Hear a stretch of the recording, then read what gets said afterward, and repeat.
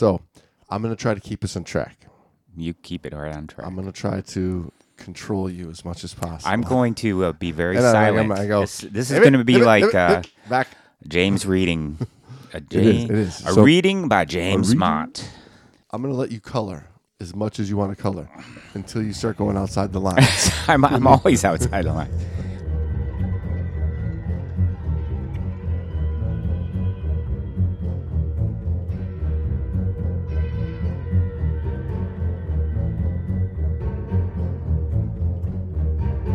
There's nothing wrong with guy jokes.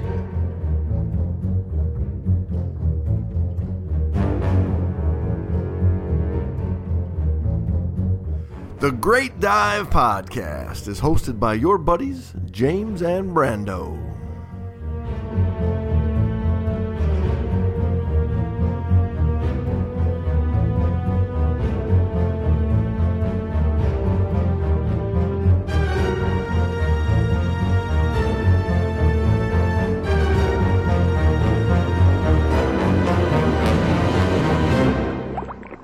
The one who got mad at us about.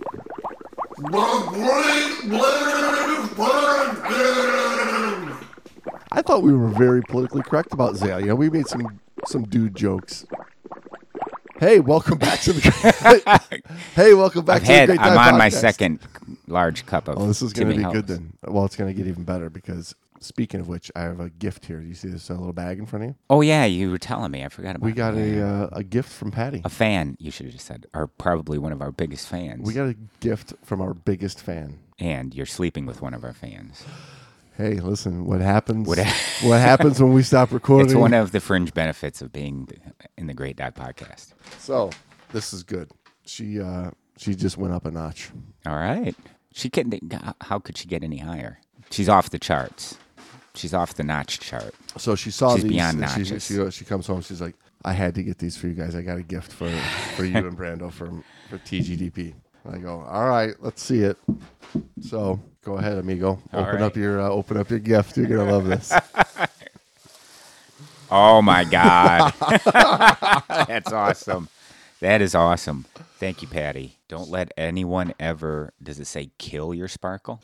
Dull your sparkle. Okay, these are beautiful, dull your sparkle. Magical unicorn mugs. Now, I'm pouring my coffee in a mug. Yeah, I'm not even going to wash it. That's how much I like it. Thanks, Patty. You really couldn't go up any more notches, but kudos. Those are awesome. So those of you that saw Brando post the Great Dive Podcast dive boat, will know what this is all about. From his recent visit out to the west coast of Michigan and saw that glorious rainbow Pegasus unicorn dive boat floaty.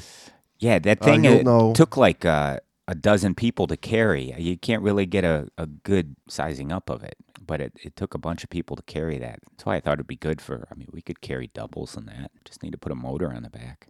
Well, that's great. Thank you so much for our unicorn mugs, rainbow unicorn mugs. I've got some other good news for you.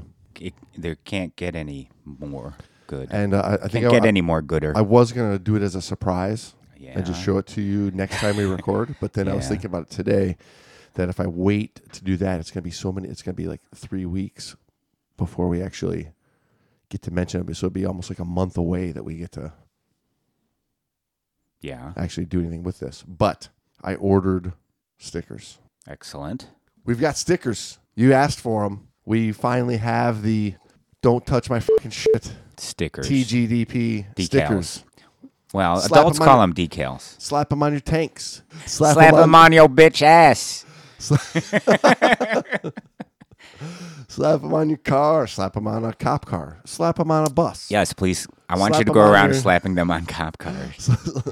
Slap them on dive shop windows, dive shop filling stations. Slap them on windshields. Right in the middle of somebody's line of vision. On people's faces. Slap them on anything that you don't want people to touch. Put these stickers on.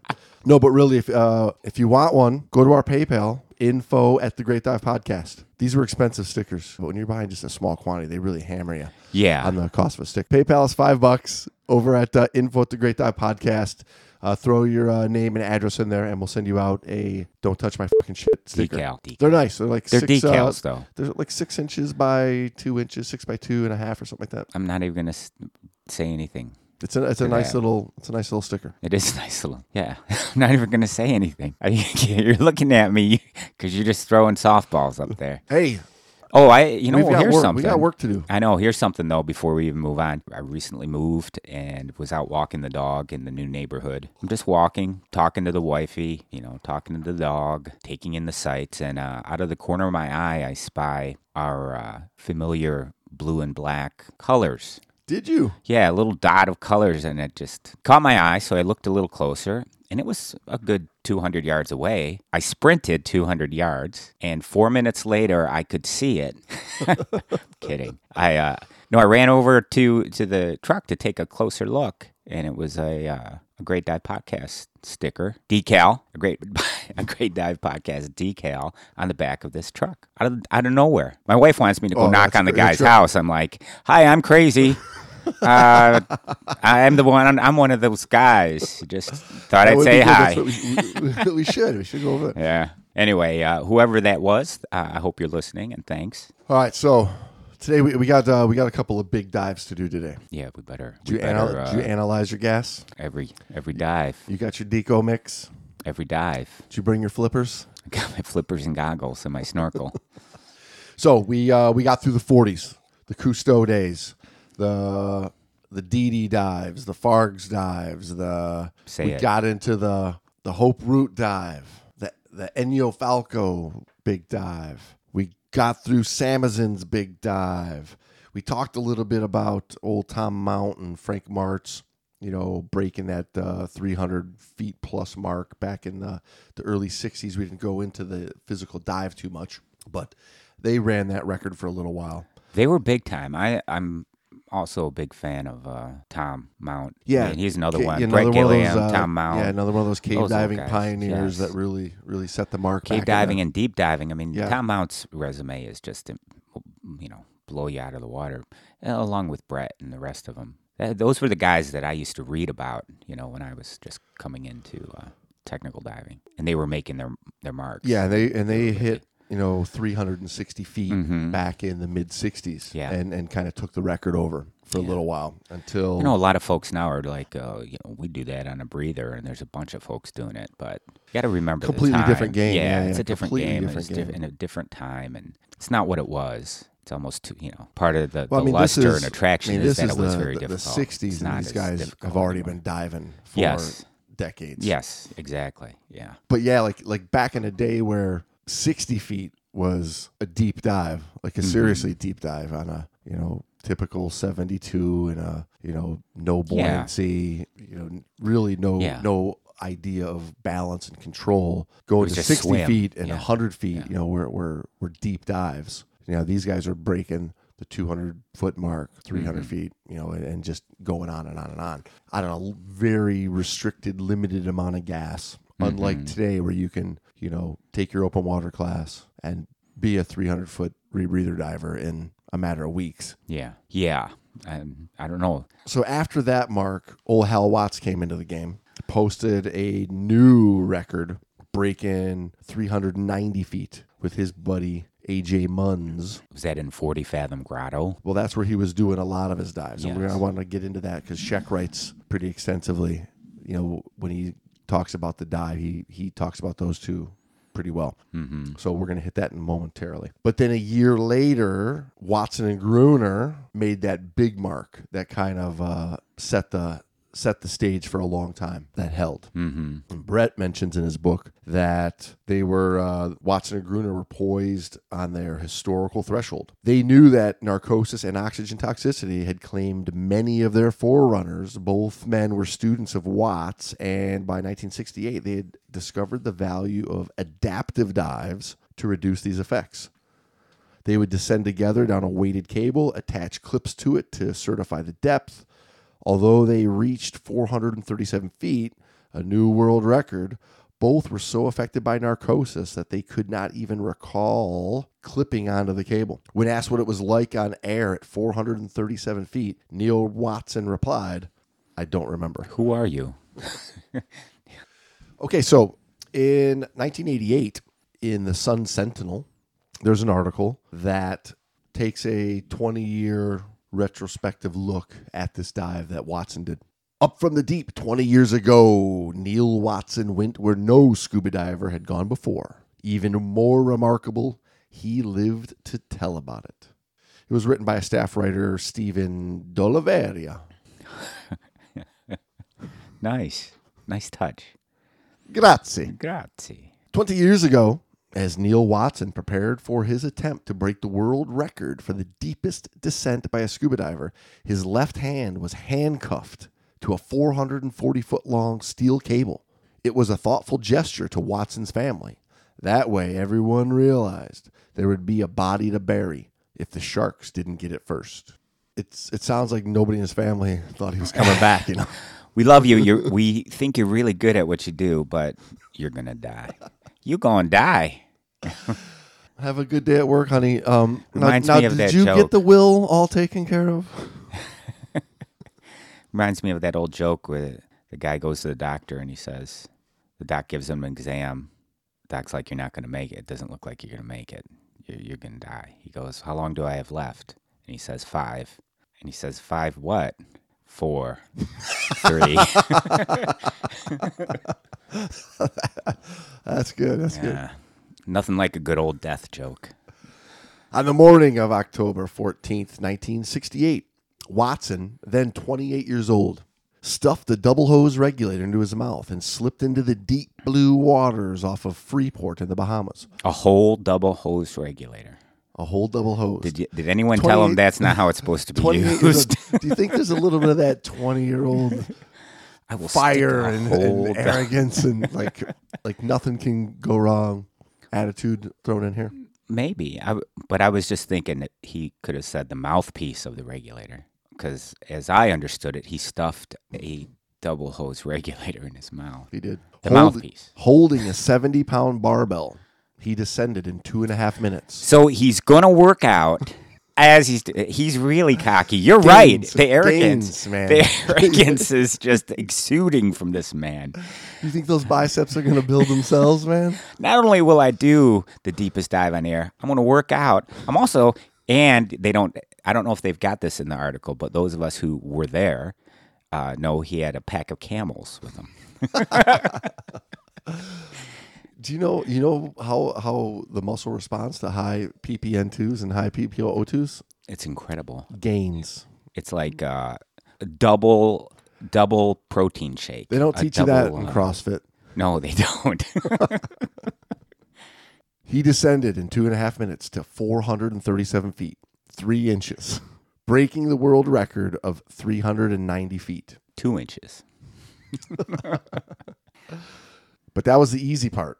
Oh, of course it was. You know, getting down is always the easy part. Like, anybody can go deep. That's easy. It's the getting back home. I'm going to break the record because I told my wife when I die, I want you to take my dead body and chuck it, put some weights in my arms, on my hands, strap them on, handcuff me, chuck me into the Marianas Trench. He went to 10,000 feet. He was down at 4 miles of depth. That was the easy part. He never liked doing the hard part. No, he said, leave the hard part for the losers. That's why the leaves are still not raked. At 160 feet on his descent, Watson began feeling the initial effects of nitrogen narcosis. By the time his depth gauge read 300 feet, Watson was hallucinating. At that depth, the compressed air in his tank was under so much pressure that the oxygen was becoming toxic. In effect, he was sucking poison. Let me get this out. In effect, he was sucking poison. Is that what it says? It's true. It is true. So not only was he lifting weights, smoking Camels, but he was sucking poison. Probably had a bottle of cheap whiskey in his stuffed in his wetsuit. Bottle of Ripple. At 380 feet, Watson had cause for concern. Not particularly a religious man, he started chatting with God and recalls unlocking the secret of the universe. Unfortunately, sure he does. Unfortunately, he doesn't remember what it was. Here's the secret of the universe. Son of... I got a phone call. Hold on. It's like, hold on. It's God. He's calling me. Yeah, God, what do you want? I've given you a chance to learn the secret of the universe. What is it? You're breaking up on me. Hello? God. Hello? Can you hear me? Yeah. Can you hear me? Fortunately, he doesn't remember. Here was the secret of the universe. Never. I mean, always. No, wait. I'll never forget the secret of the universe. At 380 feet, he learned the secret of the universe. Dude. No, man. Mind equals blown. Man, you gotta listen to this, man. Dude, I got it all figured out, man. This is the secret, man. This is how it's gonna work. Oh, wait, I forgot. Ah, damn it. Okay, so, quote, "You're bordering between being alive and being dead," Watson says. You begin to say, "Do I really want to go back up there? What's the point? This is so neat down here." What's the point? I got to rake the leaves. I've made it this far. Why not just stay? To prove he had broken the record, the plan was for Watson to attach a clip similar to a clothespin to the bottom of the steel cable. With a slate on it that says, "The secret to the universe is," and then the blank he was supposed to fill in. Right, he should have recorded that. However, while surfacing, Watson became depressed, thinking he hadn't attached the clip. But he had. He went back down. The potentially fatal tricks the mind plays on divers while descending to extreme depths helps explain why no one has broken Watson's 20-year-old record and why it's unlikely anyone ever will. Again, remember, this is 88. 1888? 1988. 1988. There have been 6 attempts to break the record. All 6 divers have died, Watson said. According to Watson, the most recent attempt to break his record was made a decade ago by an American couple diving off of Andros Island. They died trying. They died together. At least they died doing something they love. They went down together and kept going, Watson says. Watson actually shares the world record with John Gruner, now a businessman and flight instructor in Orlando. Floated down that steel cable with Watson. They figured that if one of them got in trouble, the other would have the presence of mind to help. How come Watson has all the glory, though? You know, it's kind of like you and I when we get weathered out down in Florida. Yeah. Can't get on a boat. And the pub happened to be open. And we go together. Because if one of us gets in trouble, the other one will be looking out for the other one can help. Not make the problem worse. No. It's always one up, one down. So, not order another drink while one goes to the bathroom. And you come back ready to leave, and then there's another beer there waiting for you. That is how it works, isn't it? Then the other one has to go. And then the other one has to go, and then there's another one waiting. There's no end. No. That's when you discover the secret of the universe. We did discover that. Remember what it was? No. It's another one. I wrote it down. Never. I mean, always. I wrote it down somewhere. I think I left it on that bar napkin. Once you're below 330 feet, there's very little you could do for your buddy if he gets into trouble, Gruner said. We had a good bit of luck. We also went about it in a very careful manner. Chuck Sifrey, an ex-Navy diver now living in Fort Lauderdale, was promoting scuba equipment in California when Watson called to ask about gear for the dive. Several firms had dismissed Watson as a macho lunatic destined for the big coral reef in the sky. Macho Lunatic. That's going to be the name of my next band. Macho Lunatic. Watson and the Macho Lunatics. Neil Watson and the Macho Lunatics. Playing live at the Token Lounge. No, dismissed Watson and the Macho Lunatics. Live. I'm the dismissed Watson, and this is my band of Macho Lunatics. There's a T-shirt idea for you. That is a great one. Macho Lunatic. We got to get somebody. We got to get our Photoshop guy on these little ideas. Note, when you hear a great idea, make us up a T-shirt idea. Email to info@thegreat.podcast. I think all of the T-shirt ideas should have to come from our listeners. Well, that's a great idea. So get to work, folks. Get to work, listeners. We did the hard part. We do the damn show. Come on now, goddammit. You guys got to come up with some ideas, too. I thought he was absolutely, totally bonkers, Sifri recalls. More people had died trying to break these records than had survived. I would say the odds of surviving are about 500 to 1. I think he's exaggerating. Nevertheless, after learning that Watson was in excellent physical condition, Sifri agreed to give him the scuba gear. I also heard he was an excellent driver.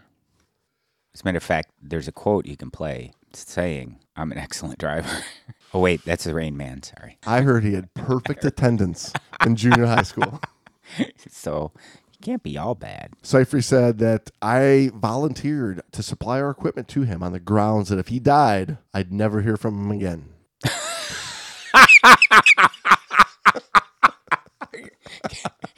Can I quote you on that? Yes. If he dies, I will never hear from him again. Brian Brooks, a Fort Lauderdale dive shop owner, doubts that his friend's record will ever be broken. That was done in the days when diving was a macho sport. It was cool, Brooks said. Nowadays, that would be frowned upon by the whole industry. It's politically incorrect. Watson says he didn't seek the record for notoriety, but notoriety is exactly what he got. He sought it for chicks. You know that's what he sought it for. Of course. What motivates men to do most everything. Exactly.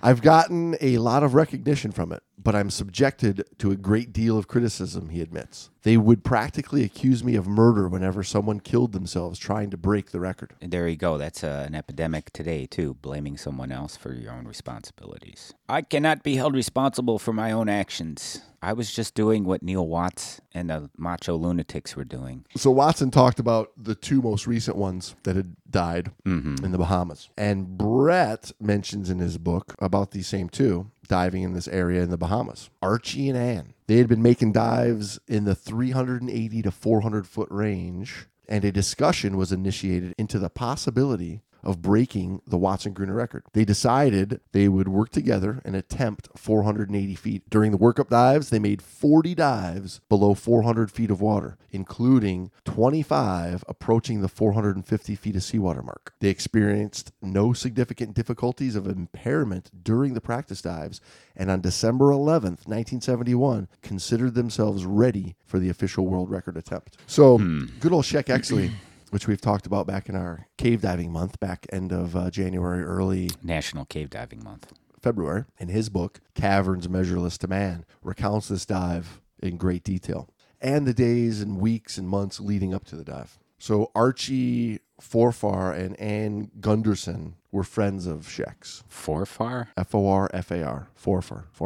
Forfar. Archie Forfar. And Ann. So Archie and Ann are attempting in December of 1971, attempting a new world record. Correct. When tragedy hits. In Sheck's book, he's talking about this record building, through the 60s and whatnot. And he mentions that at one of his club meetings with his old dive club, the Aquax Dive Club. Remember that? The Aquax? It's like the Aqueducts. It's like Afflex. Aquax. The Aquax Dive Club. One of the guys from the club, Ken Brock, had stated, "My old dive shop partner just set the world record of 355 feet. 3 inches. This was in September of 1966. Sheck goes on to say, there was no need to explain which record. The depth record for scuba diving was the record to all divers, occupying a special niche above the cave diving records, the breath hold diving records, the distance records of Fred Baldesser, and even the depth records of mixed gas lockout divers such as Hans Keller. Despite their greater depth, to us, the lockout diving records were largely set by machines, the special deep submarines used to transport the divers to and from their lockout depth in dry comfort and security, rather than by people. To give a record to Keller seemed to make as much sense as giving horse racing's Triple Crown to the jockey instead of Secretariat. Well, to be fair, if you're saying that, then you think any old jackass can get on a horse and win it. It's all in the horse. So there's something to be said for the diver doing. I'll give you that. You should give it. That's still quite I think what Sheck's saying when those guys are saying, because they're I know what they're saying. Doing it themselves, going underwater. And everybody always says their task is the hardest. Oh, of course. because that's the only true perspective they have. Well, that's all they know. On the other hand, the scuba diving record was a record set by human beings. And the man of the hour was Hal Watts, who made my instructor and original scuba diving hero, Ken Brock, a junior partner in his Orlando dive shop. Like Ken, Hal was a genuine hero, engaged in pushing back frontiers in the sea, rather than the relatively senseless pursuits of organized professional sports, or worse, the imitation heroics of actors like our beloved Mike Nelson on the popular Sea Hunt television series. More than that, Hal was one of us, a Florida cave diver, which seemed to confirm what more and more people were saying. Cave divers were simply the world's best divers, period. Period, bitches. Now, they didn't have any real decompression tables available for mixed gases. Yes, they went to my open water instructor, Randy Bohr. Randy Bohr. Yeah. To make them tables. Yes. Randy was, he worked for Lockheed. Yeah, but what year was this? He was my open water instructor in 1984. So early 80s, he was making tables? He would do it for whoever. Okay. I mean, whenever. He worked for Lockheed. He was a brainiac. Got it. But he was into cave diving. He would talk a lot about cave diving when he was teaching. They were using compressed air. It was cheap, universally available. But its principal components, nitrogen and oxygen, become narcotic or even toxic below 130 feet, which is what we've been talking about quite extensively these last couple of weeks. Breathing air at such depths can cause divers to black out with little or no warning, or even convulse and drown. The problem becomes progressively worse with increased depth and time. Throughout years of diving at 40 Fathom Grotto, Hal had discovered several narcosis management techniques, including acclimation through a series of progressively deeper dives at relatively short intervals. These techniques were of benefit to the entire diving community, helping us all make safer dives. That's not to say that Hal's exploits were not controversial. Some diving organizations and publications called his 355-foot dive with Herb Johnson and his 390-foot record dive with A.J. Munns the following year suicidal. Yes. We're looking at nearly 400 feet back in the 60s on air. Already a slew of fatalities, and a couple of these guys are saying, we can push it deeper, we can push it deeper. And you're always going to have that other side that says, because you're attempting to do something that's difficult or yet to be done, you're promoting an unsafe practice. Because there are people that are going to mimic you. You know, it's just like the old Jackass show or whatnot. When people see shit, they want to do it. They think they can do it. Correct. So you're going to get the copycats. You're going to get the mimickers. You're going to get the people that have that quest for wanting to do the same thing, but they're on a little bit of a different journey. Well, that I look at it as, weeding out the herd or thinning the herd. Is they not so bright look at it and go, oh, he did it. They don't see all the planning. They don't do any research. They think they can just go do whatever this other person has done. Because the 390 is the new springboard. Yeah. Right. So that's where they start as the 390. Well, no matter where it was, it always. But there are people that approach it smartly and wisely, become educated, and try to figure out a way. And of course, some of those people do die, but you can't fault the human race for trying to break records. And that's what I look at these articles that condemn Hal Watts and Neil Watson and these people for trying to break the records or for trying to push the human experience further and further. They're condemning them because they say other people will copy you. Let them, my thing is let them copy. If they die, I'm sorry. I'm not like, people need to die, but I am like, if you're stupid enough to think that you can just strap on a tank and drop in the water, maybe the planet doesn't have a need for you. Or you can serve as a bad example. Everybody is useful. You can always serve as a bad example. Can you say that in a more politically correct way? No, fuck that. I'm not a fan of political correctness. Can you say that in a kinder way? Yeah. And I know people are like, Brando's a dick. He doesn't care who dies. And that's not true. I do care. Meanwhile, on Andros Island, preparations for the record attempt were progressing rapidly, using Hal's technique of depth acclimation. And handcuffing to the cable. So these guys, the three, and I believe this is Ann, Archibald, and Ann. Archie, Ann, and their buddy Jim Lockwood, I believe. Jimbo. The three had gradually built up to dives of 400 feet and even deeper, encountering bizarre symptoms of severe narcosis, total blindness, temporary and permanent amnesia, and even total loss of consciousness. And even some things they can't remember. And even knowing the secret of the universe. In the latter event, the diver would appear to go to sleep with his eyes open and even... and if not helped, would lie on the bottom, continuing to breathe until his air was gone. Then he would go to his snorkel. Fortunately, using drop-away weights in conjunction with the new buoyancy compensator vests and Frank Martz's automatic injection system, Archie had designed a foolproof method of surviving such a depth blackout. When one of the three blacked out, the weights would drop and the diver would float up to a depth where consciousness would be regained. It was foolproof until Archie and Ann did. Totally foolproof. We cannot lose. Do you understand? I have a system. This sounds like a 80s movie.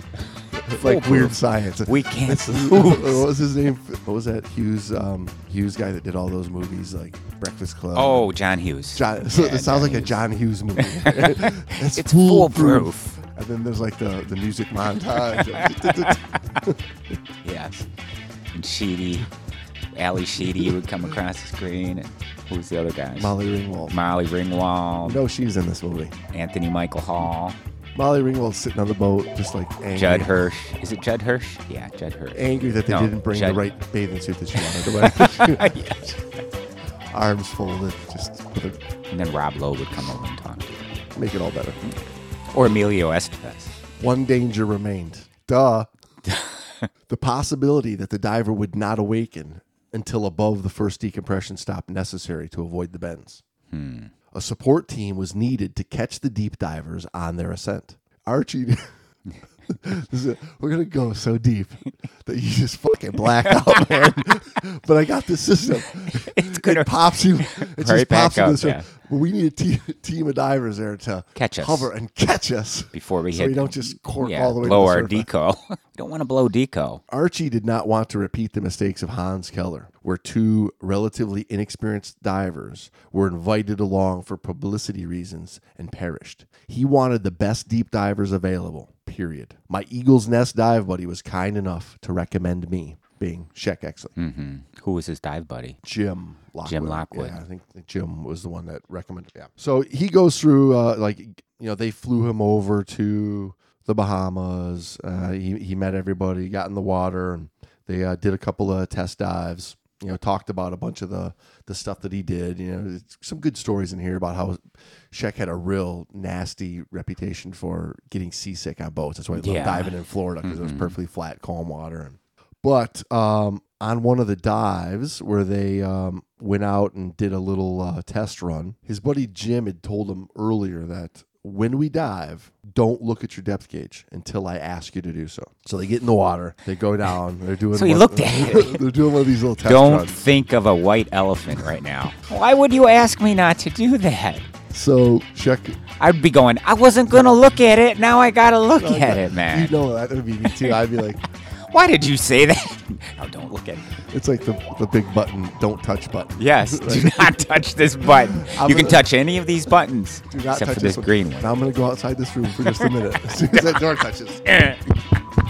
Kaboom. It's not doing anything. I touch the button and it says don't touch. Sheck writes, I resisted the temptation to look at my depth gauge, diving instead on how I felt as Jim had requested. I used my martial arts training and meditation, concentration, and body awareness to monitor myself for symptoms of nitrogen narcosis, oxygen toxicity, or carbon dioxide excess. He didn't have a Fitbit, though, because if he had a Fitbit, he wouldn't have to employ any of those techniques. Only 4 minutes after we started down the wall, Jim paused and looked at me, grinning like a Cheshire cat. When I joined him, he pointed at his depth gauge. I still felt clear-headed. So I didn't look. So hesitated, wanting to waste no time in getting to the 280 to 300 foot level that we were used to in Eagle's Nest. Jim insisted, though, so I reluctantly peeked at his gauge. It read 400 feet. Sweet baby Jesus in the manger. So he's thinking they're in 280, 300 feet, but they're really in 4. Now, he mentions in here he can't believe how easy it is. Probably because he's used to doing it in a dark cave, which correct plays its own now he's in head games. Wide open, right? Yeah, thank you. Yeah, right, exactly. Confined space, it's dark. The only thing you see when you're cave diving is where your light goes. Otherwise, it's just black. It's just darkness. Now being in this open blue water, you can see hundreds and hundreds of feet around you. It's a whole different world. And now he doesn't admit it here because he says he's clear-headed. But he's narked. He's got to be. Even though he's mitigating it a bit with his mental control. He's been able to acclimate himself to those depths, with a gradual pushing of the depth, gradual increasing of the depth over time. Maybe that's part of it if you just got into diving, did a couple dives to 60 and then jumped down into 200 feet, you'd be like whacked with a hammer. But if you do it gradually and you expect the symptoms, maybe that's one way to mitigate it. I don't know. When I have dived deep on air. It changed from day to day. It wasn't, for me, it wasn't like I became acclimated to it. One day I'd feel next to nothing. Another day, same depth, I'd feel, heavy effects of narcosis. Okay, so on game day, by 11 a.m., we had fought our way through the churning waves to a point above the wall and anchored there. The 300-pound engine block used to anchor the measuring cable momentarily fouled on the boat's rear diving platform. But Randy, an extraordinarily powerful diver, somehow wrestled it loose. Meanwhile, the record divers hyperventilated and cooled their faces with ice packs to slow their hearts and reduce their air consumption. A common technique. At 11:13 a.m., the 6 of us began our descent. 2 underwater photographers from Ed Farmer's boat, Ross Ellis and Bob Knowles, accompanied us to the edge of the wall at 150 feet and stopped. As we continued down, I noticed that Archie, Ann, and Jim were having a lot of trouble sliding their clips down the cable. Nevertheless, we quickly reached 300 feet, where Randy, Bill, and I halted. The 3 record divers vanished below us into the deep blue amid a rising swirl of silvery exhaust bubbles. Kind of like that classic shot that we were talking about with good old Hope Roots dive of just him ready to plummet off into the bubbly abyss. Mm-hmm. The bubbly abyss. You're working on your vocabulary for this book you're writing. That's what I sense, this bubbly aqueous abyss of doom. It seemed to be taking a long time for our 3 friends to come back up. Some of the bubbles were now rising away from us toward deeper water. 9 minutes after the dive started, I suddenly saw Jim float up under us through the veil of his bubbles, prone but face down, his body completely limp. I caught him, grabbed him by the shoulder, getting no response from his blank staring eyes. He was obviously completely unconscious. Randy grabbed his tank manifold and hauled him on up, while Bill and I remained to wait for the others. This sounds like a typical quarry dive. At 230 feet, Jim recovered enough to give Randy a feeble okay signal with a forefinger and thumb. So Randy let him okay, buddy. So Randy let him go and returned to 300 feet to help us. 3 minutes after I had caught Jim, there was still no sign of Archie or Ann. Even with my skip breathing, my air was starting to get dangerously low. Archie and Ann, deeper and breathing normally, had to be using up their air at a much faster rate. Even with my skip breathing. Something had gone wrong. Yes. So he does mention earlier that although this is a technique that's highly controversial and usually results in passing out, is mentioned to be strictly avoided, he felt that he was acclimated enough to it that he'd be okay because he knew he wanted to have a reserve of gas. So that's what he was trying to do. Well, I think if you know what skip breathing's about, you'll know that it's not a... Well, you'll also know that it's the problem with skip breathing is retaining too much CO2. Correct. So if you make sure that your exhalations are great. Anyway, don't have to go into that. But I just know people will say, "Whoa, you guys teach not to skip breathe in open water." We do. 101. But and okay, so if it's good, if Shek can do it, I can do it.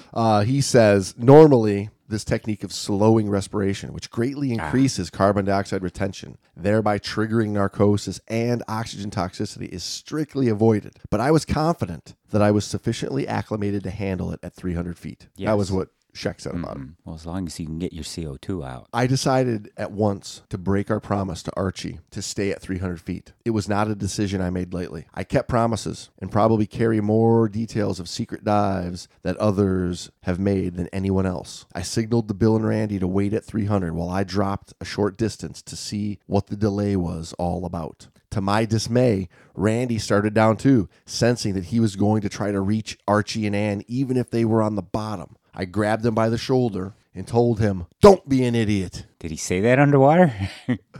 Because that's what it sounds like underwater. Well, he does mention earlier that he had developed a way of being able to talk underwater by kind of shrieking, like a high pitched shriek through your regular. So it's probably more like a. I've developed this new method of communication. Right now, I'm using my mind. Randy shrugged me off, yelling something unintelligible and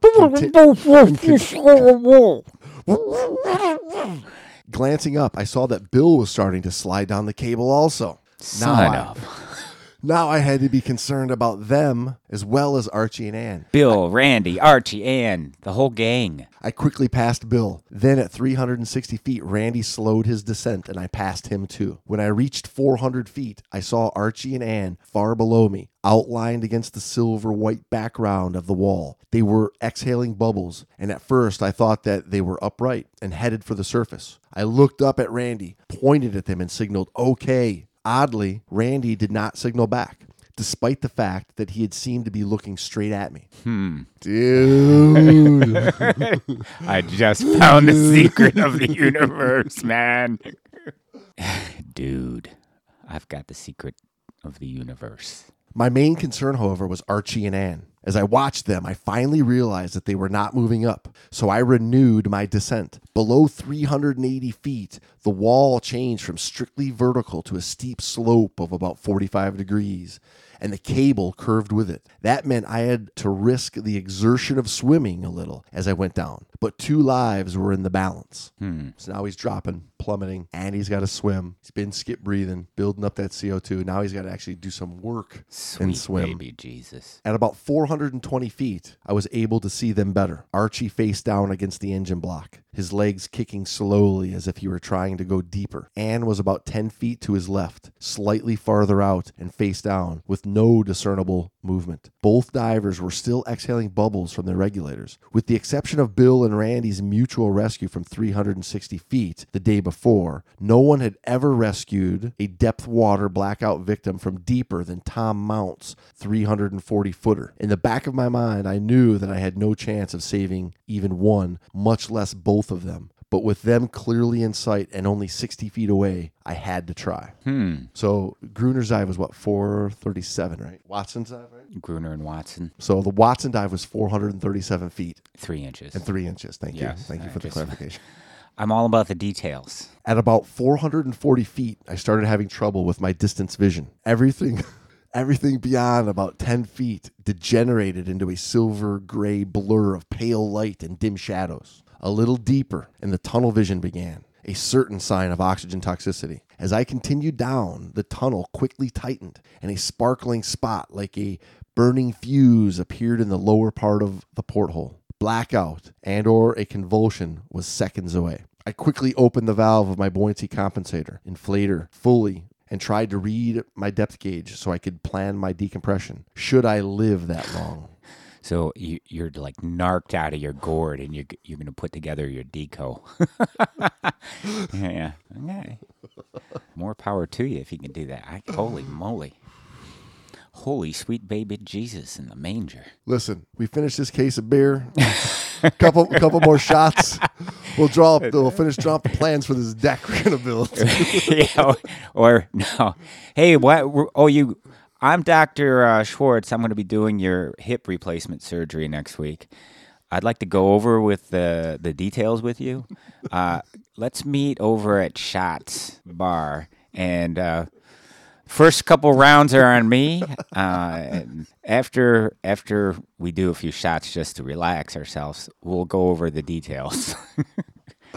Wear some loose clothing so I can mark you up with this Sharpie that I have. Make sure we put big bright colors on the correct hip to replace.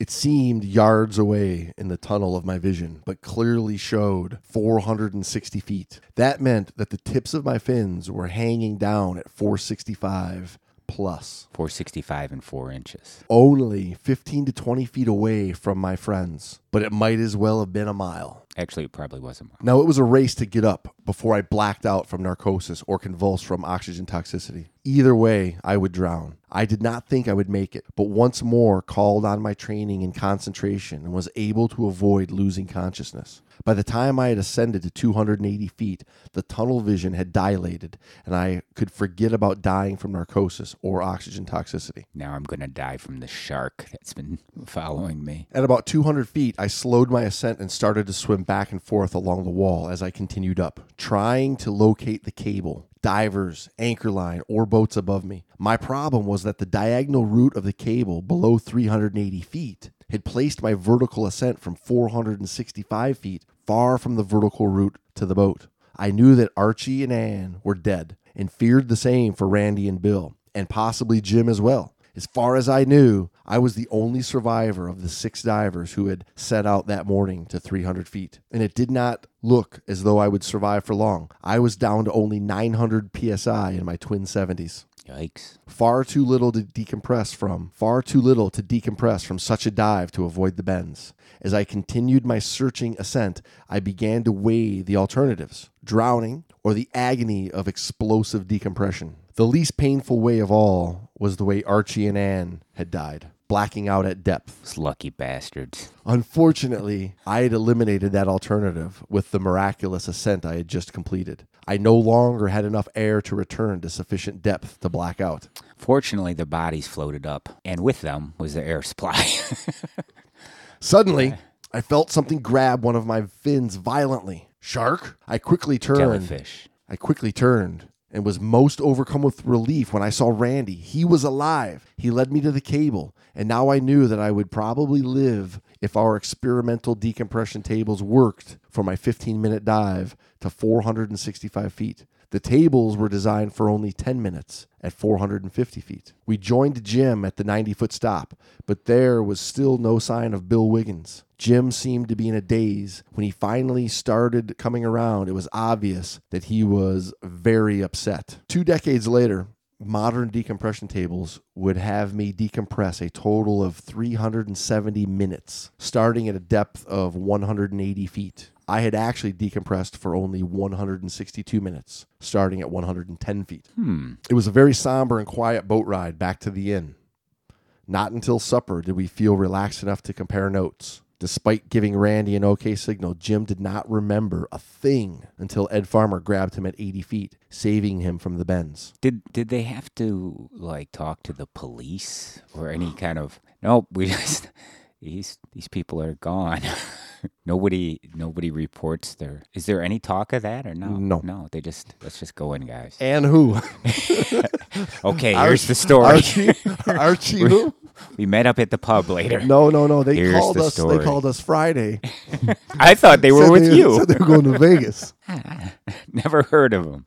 On our hopeless rescue attempt, Bill had halted after descending only a short distance and returned to 300 feet, certain that he would have the Herculean task of catching possibly as many as 4 divers as they came floating up. Randy did not respond to my signals at 400 feet because he was totally blind at that point. He yelled at me and immediately used his vest to go up. What had happened to Archie's fail-safe system of drop-away weights? It's fail-safe. I'm telling you, we can't lose. Jim reported that the diagonal route of the cable below 380 feet made sliding the undersized clips too difficult on the fail-safe system. So they had to make a management decision to just do away with those clips. Jim told us he started to black out at 400 feet and remembered opening the inflator on his vest before losing consciousness. It was probably a good thing that he had not been able to go below 400 feet. If he had done so, he would have come up like I did, far from where we were waiting for him. I might not have seen him or been able to catch him, and he might have ascended too dangerously shallow depths to die from the bends. Meanwhile, I had my own private demons to wrestle with. To have come so close to Archie and Ann, probably less than 20 feet. What if I had prepared for the deep dive? What if I had not overdosed on Marazine, which I believe was his seasick medication? What if I had used a good regulator? What if I had not skip breathed? What if my bottom time had only been 5 minutes instead of 15? Any one of those factors could have enabled me to reach and save one of them. Eliminate all the factors, and maybe I could have saved both. It was a bitter consolation to know that no one besides me had ever descended to 465 feet on compressed air and lived to tell about it. So the next day, a special deep submersible made the dive to pick up the two bodies. They apparently slid down a slope, and they ended up finding them in 1,000 feet of water. Yikes. Not long afterward, Louis Holzendorf, arguably our best cave diver of the early 1970s, asked me about the dive. You know, he said, puffing on his pipe, when you look at the conditions of your dive, it was probably equivalent to making a prepared dive on compressed air to well over 500 feet. Why don't you go back and make your record official for the Guinness people? At the time, all I could do was think about Archie and Ann. You've got to be kidding me, is all I could say. You've got to be kidding me. You have got to be kidding me. Did he say it like, or did he say it in his regulator? You have to be kidding me. You have got to be kidding me. No, they were long on the surface by this point. But maybe he... Okay, go on. Well, Shaq kind of carried a regulator with him everywhere he went. I was going to say, didn't he talk like... So, okay, I'm sorry. At the end, he just finished the dive. His other buddy said, man, if you take into account what you just did, that was like the equivalent of being over 500 feet. Yeah. Because he was in 465, but it was undocumented. Right. So he's like, you should go back without freaking out. You know, you could easily have hit over 5. Well, that's kind of like every dive master I've ever met in the Caribbean. Yeah, we drop down to 700 feet with the 72. We do it all the time. Have you ever met these guys? Oh, yeah. Because I have. I'm always like, okay, thank you. Oh, you're a deep diver? Yeah, we dropped over the wall yesterday to 450. Just to go down. Just to go check it out. Yeah, it's pretty cool down there. Yeah. Oh, no, I don't get narked. I'm immune to that. Well, you can, it's interesting today because you can jump on YouTube and you can look at a couple of the camera, or I should say mask cam. Yeah. Attempts yes. that are posted, like the Yuri dive. Yeah. Where he was over there in Dahab. Yeah, hey, Yuri. Are you daring me? I think his last words were, "Are you daring me?" Or his last words were, "Watch this." The last words were, "Don't tell me I can't." Don't tell me I can't do something. So Yuri Lipsky recorded his dive right in the Blue Hole over there in the Red Sea. Oh yeah. And I mean, his dive is ill-equipped. Jump in the water. I'm going to go do this dive, plummeting below 300 feet. And when you watch the cam video, it's him flopping and flailing and crashing and arms swinging and clouds of silt and plume where he just like poisons himself with the CO2, the narcosis, the O2 tox, and like everything all into one and just goes out. Yeah, the CO2 is what will put you out. Well, yeah, and what's interesting is we're going to start talking about Brett here now, and that's the thing. And what Shek was saying about all of his mental training, martial arts training, awareness of his body, awareness what was going on, he was able to control it to a certain extent. Yeah. But there he was. He's in 470 feet of water nearly, 20 feet away from his buddies, and he realizes, I gotta go. It's either me or them, and I gotta go right now. And he lived with that for years. And it's either me or all of us. There is no there's going to be one survivor or no survivors, because those two were goners. Right. Yeah. But he felt the effects kicking in. He felt all those little signals that we talk about with the O2 tox. Right. When you're hitting a 1.6, be aware of. Yeah, but this guy's down at and he's got to be at like 3 something. Well, what is it? What did you say the depth was? 465. 465 on air. So he's at 12, 14, 15 times 1/5 of that. So he's at a 3.0. So he's at a 3.0, yeah. Yikes. And starting to work and starting to struggle, building up the CO2 because he was skip breathing, thinking he could handle it, and all that stuff just took its toll. And then this is where Brett was saying, all the stuff that he did in preparation for his dive. And I guess his Brett story's been a long time coming. So originally we had the idea of kind of talking about his world record dive because it was written up in a couple magazine articles throughout the years. And then when we started looking into it, we realized there's a lot. Actually, there's 4 episodes worth of story. At least 4. Yeah, maybe 4.5. We could have stretched this out to many, many more. Maybe we'll keep coming back from time to time and revisiting some other ones along the way.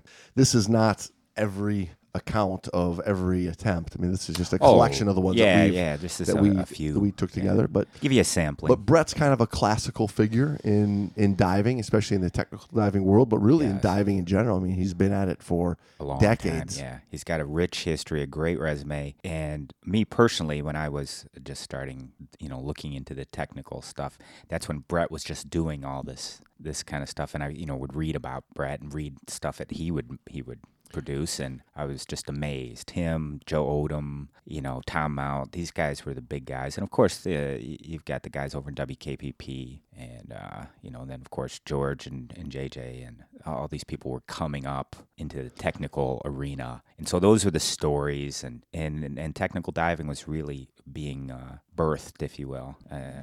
Birth is the right word, but more developed. They were developing techniques for technical diving. They were in their teen angst days. Maybe not being birthed. They were in their teen angst days. Yeah, that's a more accurate description, because the term was birthed, and then everybody wanted to be a technical diver, and then people started dying because they thought all you needed to do was strap on tanks and go deeper. Then they're like, you need to change your gases up, but they had no procedures, so they just thought, it's just like you say, throw doubles on. I need redundancy, so throw doubles on with like 2 first stages and 2 second stages and 2 wings and 2 inflators for my dry suit. And 2 computers. 2 computers or 4 computers, because 2 computers are what you would normally carry, but you got to carry backup to your backups to your backups. Right. So anyway, and you want different computers because you want some of the stuff we would see. Yes. Can you remember back? This one says I got 27 minutes of deco. This one says I got 36. What one do I do? I'd see people, and this is no joke, people with between 6 and 10 knives or cutting devices, right? Because they had the trauma shears, they had the line cutters, they had several knives ranging. It was like a little dive store. One on each leg, one on a BCD pocket. Yeah, one behind you, one. I carry one in my underwear underneath in case I need to cut out of my dry suit. You have to be able to grab a knife from any position. Any position at all, even if you're dead. There was a lot of just carry extra and carry a bunch of it all over you. And that's where kind of the reputation of technical divers came from, that they were, over-equipped, and the criticism was technical divers were just divers who wanted to blow money on equipment and beat their chests at the end of the day. Correct. And there was a lot of that because in those days, there wasn't a ton of instruction, so it was a lot of self-taught. Self-teachings, or they'd read it on the internet. And there you go, it's on the internet. Yeah, it was the birth of that as well. So it was all coming into play. So you can see where people developed those hard-fought ideologies that they were going to stick by because they got through it. Yeah. Well, and it goes back to, you set this new threshold, even though you're making stupid mistakes. Because you didn't die, you think that that's the way to do it, even though it was a mistake. You just happened to not die on it, So that's your new threshold, and you start to, instill that particular technique or whatever it happens to be, that type of equipment configuration, saying that this is the correct way because I did a 350-foot dive and I lived, and I wore this equipment. And that becomes a new baseline. Yeah, I get it. And I swam down as fast as I could. And okay, so in the book, Diving Pioneers and Innovators. By Brett Gilliam. Yeah, so Brett put this book out. I would think he would put a picture of himself on it, but that's Bev Morgan on the front, isn't it? It is. Good eye, Brando. It's a very good eye. And so this is a collection of many different figures in scuba diving over the last number of decades. I mean, it starts off with Zale Perry. There's a chapter on Stan Waterman, and yes, Bev Morgan, who's on the front. John Chatterton's in here. Bob Hollis is in here. Al Giddings is in here. And then the last chapter is on Brett himself. But yeah, so this is like 20 chapters, 20 different figures over the last number of decades, and goes into good detail, good stories about them, and a little bit of and he's got different famous people doing questions and interviews with the people throughout the. Brett Gilliam is one of diving's most enduring personalities and also one of the industry's most successful entrepreneurs. Who wrote it? This is written. I know it's in his book. This is written by Lena Hitchcock. Oh, Lena. So he's got different people writing for each person. I think Brett has a lot of chicks. I don't think that is a question. I remember an article where he was writing about staying in the undersea habitat there at the one in Key Largo. You know Jules? What I'm talking? Jules Undersea Lodge. Yeah, it's him and it's a picture of him and his chick down there, like relaxing in a hotel kind of thing. That's what it was supposed to be promoting. No, he seems like he'd be a great friend to hang out. Oh yeah, and go on a dive trip and drink some beers with for sure.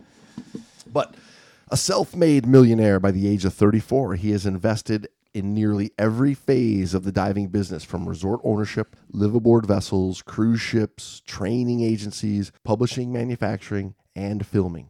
He began diving at the age of 8 in 1959 down in Key West, and he's logged over 17,000 dives at the time that this book was written, I think, which was in the 90s. Brett is a logger. He's a dive logger. Yeah, for sure, man. He's we should get him to cite our logbooks one of these days. I was going to say, I guess if you want to be able to say one day that I have logged over 17,000 dives, you have to log them. But you can't say you've logged that many dives. No, that's why I say I've done. That's my logging loophole. Well, I've logged 1 million dives, of which I've done 100.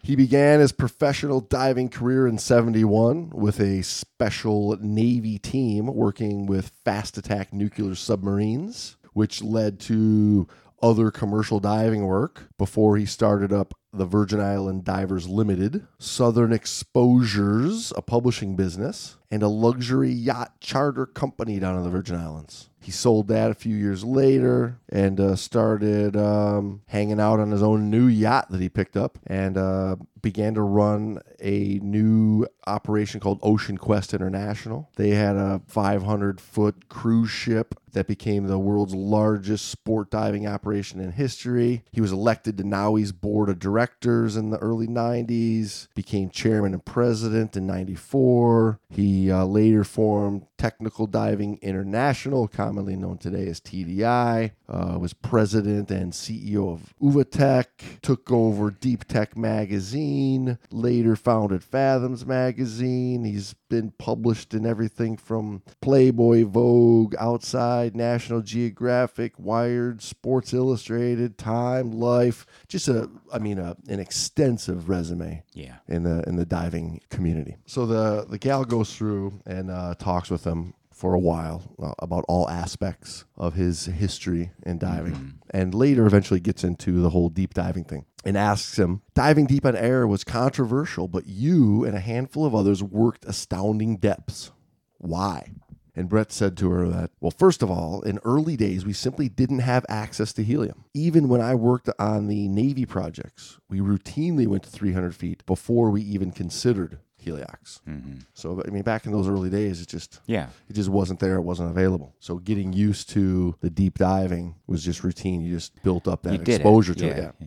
Later, he says, also in many exotic remote places, it was impossible to obtain helium mixes, and air was the only choice. The alternative would be to simply cancel some of the explorations. For me, I functioned quite fine on air and have been doing so for over 35 years. Brett says for most divers, 220 feet is a good place to stop on air since they will have reached the 1.6 bar partial pressure of oxygen. But in my case, I have had no problems going deeper. She later asks him, what about narcosis? At these extreme depths, how do you avoid being narcosis? Being narked? Being narked. I don't remember. That's all. Simple. I just don't remember. I forget what I did once unlock the secret of the universe, but I was pretty narked and I forgot it. He says narcosis is very subjective to each individual. It affects each diver differently, and goes on to talk about his adaptation. He does mention that carbon dioxide is known to accelerate the onset and severity of narcosis and oxygen toxicity. So every effort is made to simply do things slowly, calmly, and with as little hard effort as possible. When I set the record in 1990, even at 452 feet, I was still quite capable of performing higher math problems as well as a series of questions requiring analytical thought process. So much like what Sheck was talking about of prepping for his dive, it's a mental thing. Yeah, the nitrogen narcosis is high, right? That's going to give you that buzzed, drunken feeling. But what really takes it over the edge is compounding that with a high CO2 level. And that just exacerbates it to the point of the panic, the paranoia, the terror. Well, you should also include in there that the CO2 is what triggers your breathing. That's your breathing mechanism. That is what tells your body, I want to breathe. So what happens when your CO2 goes up is your body says, okay, I have to breathe faster. Your body's triggering mechanism being CO2 isn't that I need more oxygen, it's that I need to get rid of the CO2. That's how a healthy individual operates. CO2 being the trigger mechanism to breathe, when it gets elevated, you want to breathe faster. So you actually increase your breathing rate, which increases your CO2 production and retention. So it's a vicious cycle, and that's what we talk about in technical diving class and why Trimix is really, really, really friendly to deep diving, because it's easy to move in and out and it keeps your CO2 levels down. So 20 years or so after Scheck's ill-fated attempt at rescuing Archie and Ann, old Brett decided he was going to break the Watson-Gruner record, which was still intact at that time. Pretty much everyone that had attempted in those 20 years resulted in a fatality. So Gilliam, in his book Deep Diving, which we've come to a number of times, it says that he devoted almost a year of adaptive diving and extensive research in physiological effects of depth on humans and other mammals. His work has included over 600 dives in the previous 11 months, with 103 dives below 300 feet. He also made use of recompression chamber dives to experiment with varying high partial pressures of oxygen to simulate the conditions below 400 feet. Like Exley, Gilliam has been professionally involved in deep diving projects for over 20 years. Since 1958, he's logged in excess of 12,000 dives around the world. Over 2,000 of those have been below 300 feet. And he carefully conceived a one-year project to see if the compressed air record could be targeted with an acceptable assumption of risk. He says, quote, "In the beginning, I wasn't even concerned with the record dive. I did not even remember what the record was. Later, as I got nearer to it, I went back and looked it up and found that I was getting very close, and that kind of jogged my interest. But I was really just getting sick and tired of listening to supposed experts make sweeping statements about deep diving that were so totally inaccurate that I finally just decided to see what I could do. More to disprove the misinformation that was postulated than to prove anything. Hell, at this point, NOAA had Gary Gentile tied up in federal court, fighting an injunction prohibiting his access and right to dive the Monitor wreck. They had omnipotently informed him that 230 feet was too deep to be dived safely. Here, they're telling one of America's best deep divers that he can't make what for him was a routine dive. What a crock. What a crock. So at the time, Gilliam was sponsoring an ocean tech study of dive computers and testing several of the models to their limits with frequent 300-foot plus dives weekly. The ship had an onboard recompression chamber, and by January of 1990, he decided that his adaptive level and physical training was sufficient for a major attempt at this record. A chance meeting with your old instructor Randy Bohr provided the basis for air tables down to 500 feet. Brett says, the tables process was involved and required extensive field work. Randy would cut a table with his recommendations and send it to me on the ship. It might take 3 weeks for me to get it and try it out, pre-email days. He leaned to a more conservative model, and I kept modifying it based on some work that I had done with the Navy. So he got Randy Bohr's deco tables for 500 feet, screwed around with them for 5 months, messing around with the numbers, altered them so that he could do as little amount of deco as possible with as much safety that he felt he was comfortable with doing. Brett says, we were completely breaking new ground. No one had ever field validated air tables to these depths. I felt confident that we were on the right track, and I was having no problems with the extreme profiles I was running. But it was nice to know that I had the chamber right on site. Without that security, I doubt if I would have ever have done diving this deep so aggressively, which speaks volumes in the differences of a lot of these approach, dives. Yeah, like when you can do a dive and you know that as soon as you get back on the boat, there's a full-on medical staff with a recompression chamber sitting right there for you. There's a huge difference in the amount of risk that's going into the dive. You've mitigated a lot of the risk. Not by any means all of the risk, right? But you've got versus you got help right there. Versus having an hour and a half boat ride, right? And then you got to take a bus, you know, 45 minutes through town to even get near a hospital to check in. So they can take your crippled up body and shove it in a chamber. Two completely different games, right? Brett says, this type of diving is a mental exercise. You have to understand the physiology and mechanisms of narcosis and oxygen toxicity to survive. I have an overwhelming respect for the risks involved and seek to provide every edge I can get through education and planning. He'll make his descent at 100 feet per minute, only slightly overweighted. 10 minutes are spent on the surface prior to the dive with his face in the water, breathing through a snorkel, and 5 minutes more with no mask breathing from a spare tank at 15 feet below the boat, surfacing only long enough to dry off his face and begin his descent. His heart rate and respiration will drop significantly on the dive, 12 to 15 beats a minute, with slow ventilations of 1 to 2 per minute are typical. So a normal heart rate for an adult male is 60 to 80. So he's able to drop it down to like 1/5 of that. Yeah, really calming his brain, really calming his mind, really getting into that meditative, deep, trance-like state nearly. Oh, it's kind of like what I do when I have to listen to my wife talk. So sometimes it can go on for a long time. So what I do is I calm my mind. I let my mind empty. I think of nothing. I really don't think. Let my mind empty so the words can pass completely through without doing any damage to my intellect.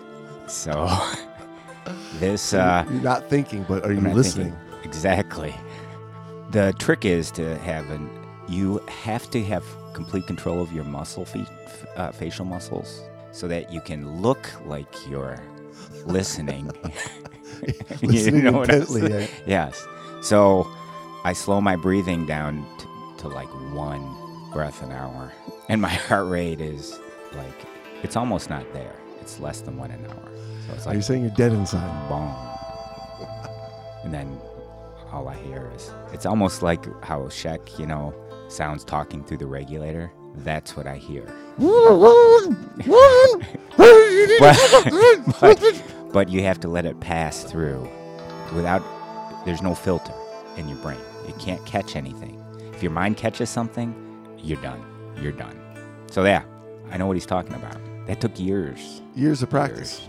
I had been married for 25 years, but I've known her much longer than that. With these attributes that you've developed in 25 years of being married, I've been married to her. You could probably do 500 feet on there. I could easily. I often do. I've been married to my wife for 25 years, but I've known her for 20. The dive site selected is known as Mary's Place in Roatan. He has picked this spot because of its near vertical wall configuration, offering immediate access to abyssal drop-off depths. Abyssal or abyssal? Oh, yeah. Abyssal. Not abysmal. Not abysmal. Abyssal drop-off depths. Is that like abyssal vacuum cleaner? Put them. I'll be here all weekend, guys. Tip your waitress. His gear is kept to a minimum. A single cylinder, pressurized to approximately 100 cubic feet, with a high-performance regulator attached with DIN fittings. A backup second stage with 2 pressure gauge consoles with helium depth gauges calibrated to 500 feet are plumbed into the first stage. 3 dive computers with a Casio watch are attached to 1 console. He discovered by accident that the Bouchot computer will actually read depth digitally to at least 500 feet. He finds digital gauges are far easier to read under the influence of narcosis. The computers will not provide any valid decompression information, but their depth gauges and timing instruments will hopefully survive the pressure. Basically what we like to dive with now.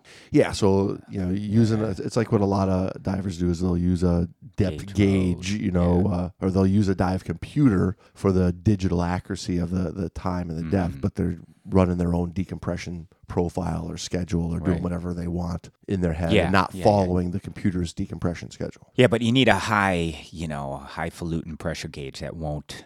I've had pressure gauges go.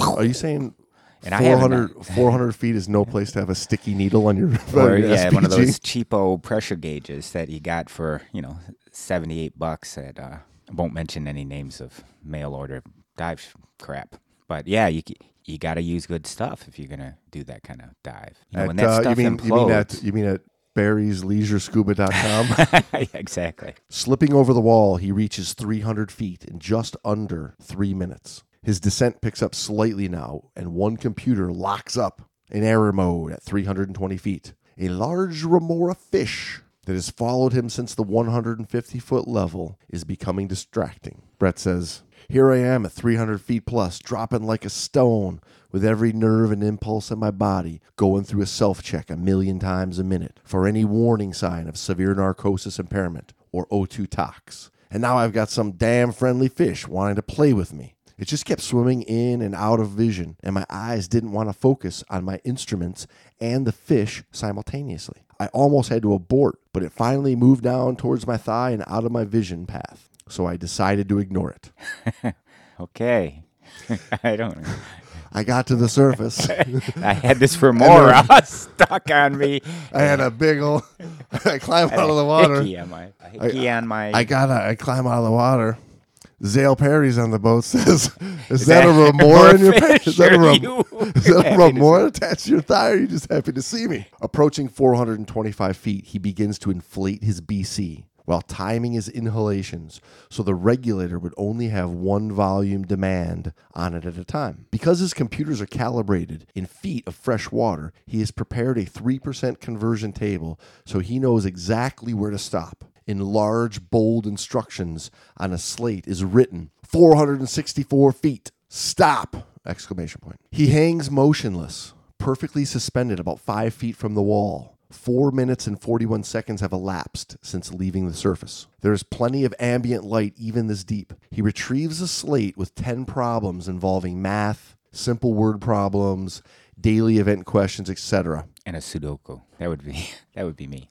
I want a Sudoku and a latte. For example, it said, what day is it? What time is it? 3 times 10 times 22 equals... What is your name? What is your favorite color? What is the secret to the universe? What is the airspeed of an African swallow? It takes 1 minute and 40 seconds to work out the problems. He has not seen them before, and it takes longer to finish than he had expected. He slips slightly deeper by 2 feet, and the computer will record 466 feet as the maximum depth. Later, all agree that 452 feet of seawater is a reasonable conversion, a new world record on compressed air by 25 feet. 6 minutes and 20 seconds have ticked off.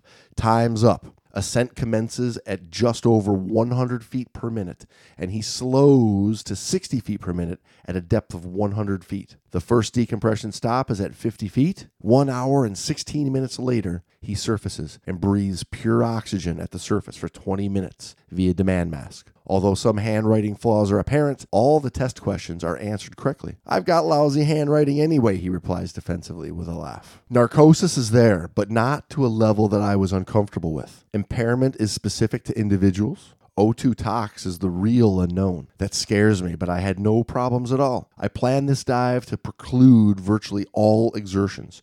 Perhaps I'm an exception to nature, but I suspect my conditioning through long-term experience and adaptation due to diving constantly in deep situations plays a far greater role. Calculated risk is the operative phrase here. What is attainable for me is possible because of my commitment to detail and training and total discipline during the actual dive process. I also had a positive mental attitude. I knew I could do it. And you mentioned that before about how what you take into the water with you. Mentally, it seems to, in my experience, affects the mental state at the bottom when you're doing those deeper dives. Now in the book, they continue on saying that some critics will pontificate that such dives are reckless, crazy, without purpose. But man's competitive motivation is best exemplified in such individuals. Life is full of challenges. Chuck Yeager breaking the sound barrier to push outside of the envelope. Sir Edmund Hillary climbing Mount Everest because it's there. And now Sheck Exley and Brett Gilliam diving deliberately to bottomless depths because it's not there. So moving on into the 90s, there would be other attempts. And both Brett and Sheck beat those records again later on. But, one diver attempting the record off of St. Croix in the Virgin Islands died. It says in the book that he had discussed his dive plans to reach 500 feet with friends and had made some earlier dives below 400 feet in the preceding months. On the day he had picked for his record attempt, he departed alone and was never seen again.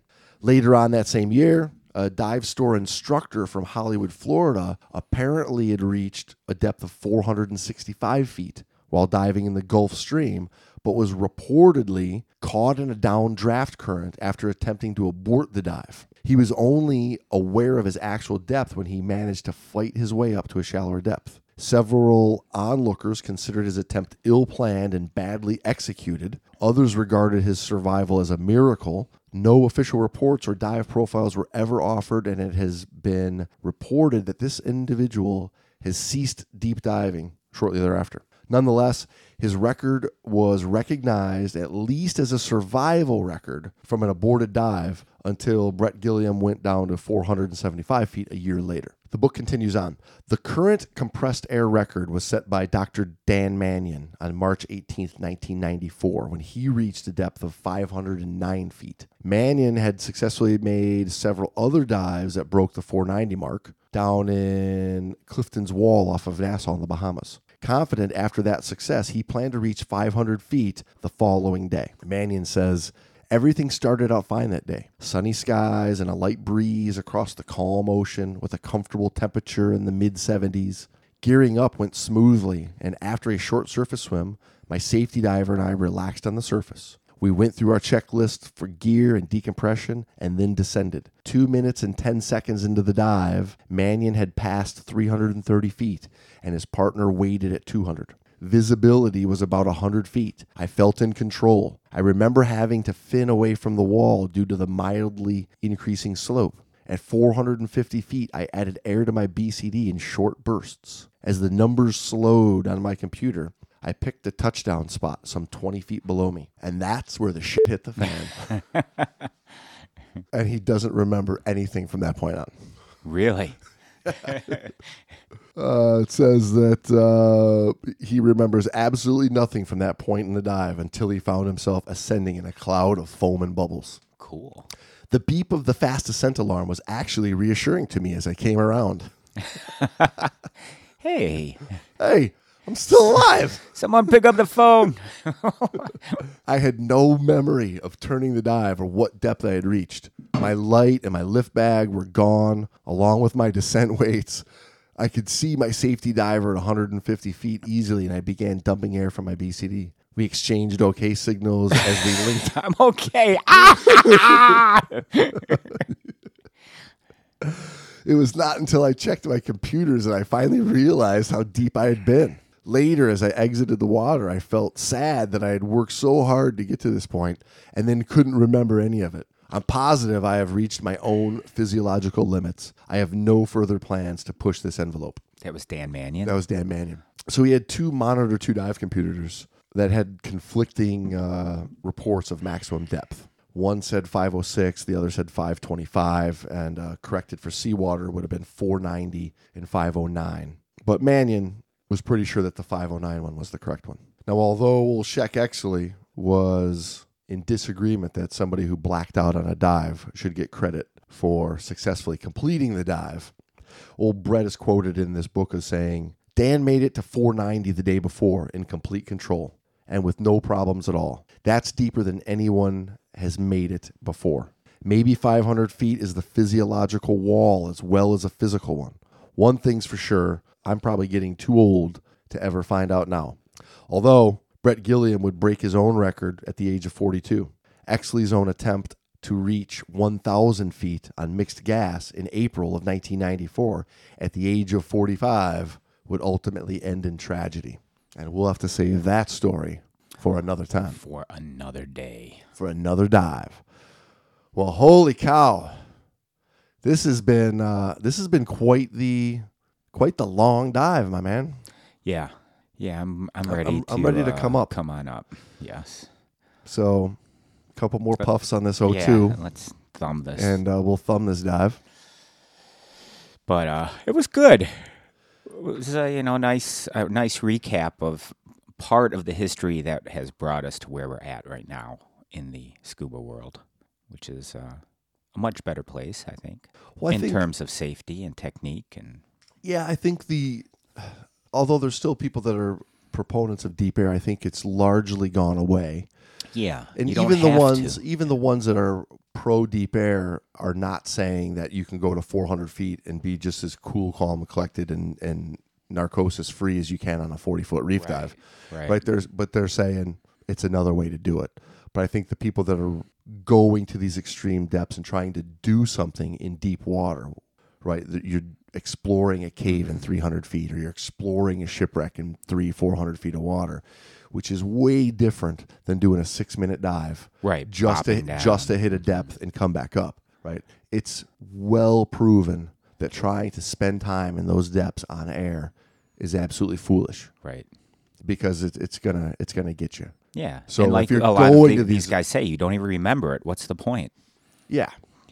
But well, I mean, and I remember a lot of the early guys in my early days, hanging around the shop, they would laugh and joke because they were doing these shipwrecks off the thumb in that 220 range, and they were doing it on air, and they would laugh about, one of the guys was routinely, his hand never left the anchor line. It was attached the whole time, but he was there, damn it. And then they would, laugh and joke about the other guy could never remember any of the dive whatsoever. So he'd been on a bunch of them, but he didn't know anything about any of the dives that they'd ever done.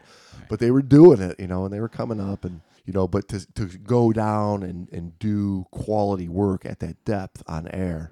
Right. It's kind of foolish. It's foolish. You can't do it. Well, there's still, it's always going to attract egotistical, ego-driven people.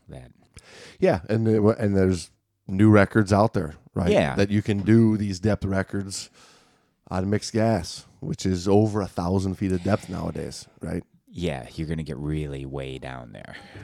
Well, hey, listen, we want to make mention to you guys that we have Don't Touch My Fucking Shit stickers. These look great on the back of your tanks. PayPal us $5 and we'll send you out a sticker. info@thegreatdivepodcast.com. You can just go to PayPal. If you don't have a PayPal account, you can still plug in a credit card and put the $5 there, and that'll get us. That'll help us cover shipping and the cost of these overpriced stickers. Yeah, so don't touch my shit. I know what the hell I'm doing. Keep your paws off. And also, we've got brand new T-shirts. We've got them in black. We've got them in blue. The Great Dive Podcast. Get yours today, $20. We have the official ones, so don't be fooled by the imitations out there. There's only one official Great Dive Podcast T-shirt, and we have it. We're the only place you can get it. We are the only place you can get it. $20. You can PayPal us. We'll send you one of those out for $20. Help us raise a couple of bucks so we're not always reaching into our pockets to keep the show afloat. Well, tell them not to go to harrysleisurescuba.com either, because you can't get them. Barry or Harry's, either one. Don't go there to get them, because you can only get those the official. Knockoffs. Those are knockoffs. These are official. Got a court case. All right, guys. So we really appreciate that. This one's a long time coming, man. So give me hand me your book. Here.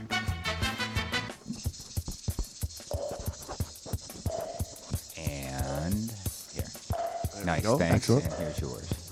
All right, books are signed. This is the longest dive in my book so far. Love, Sammy. All right, gang. Hey, we appreciate you listening, and we will get back to you with some more fan favorite episodes next week. Take care. Take care. Safe diving.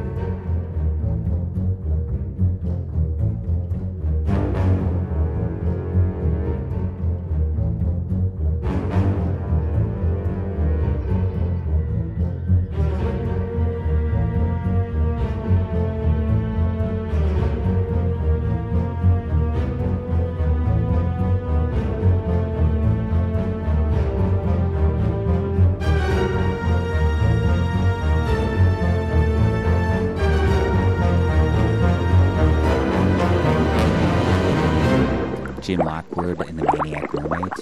I love those guys. They had that one hit, I Was a Teenage Starfish. Dang, what does it take to get in the Pioneers Diving book? Are we in there? We're going to be in the second edition. Okay.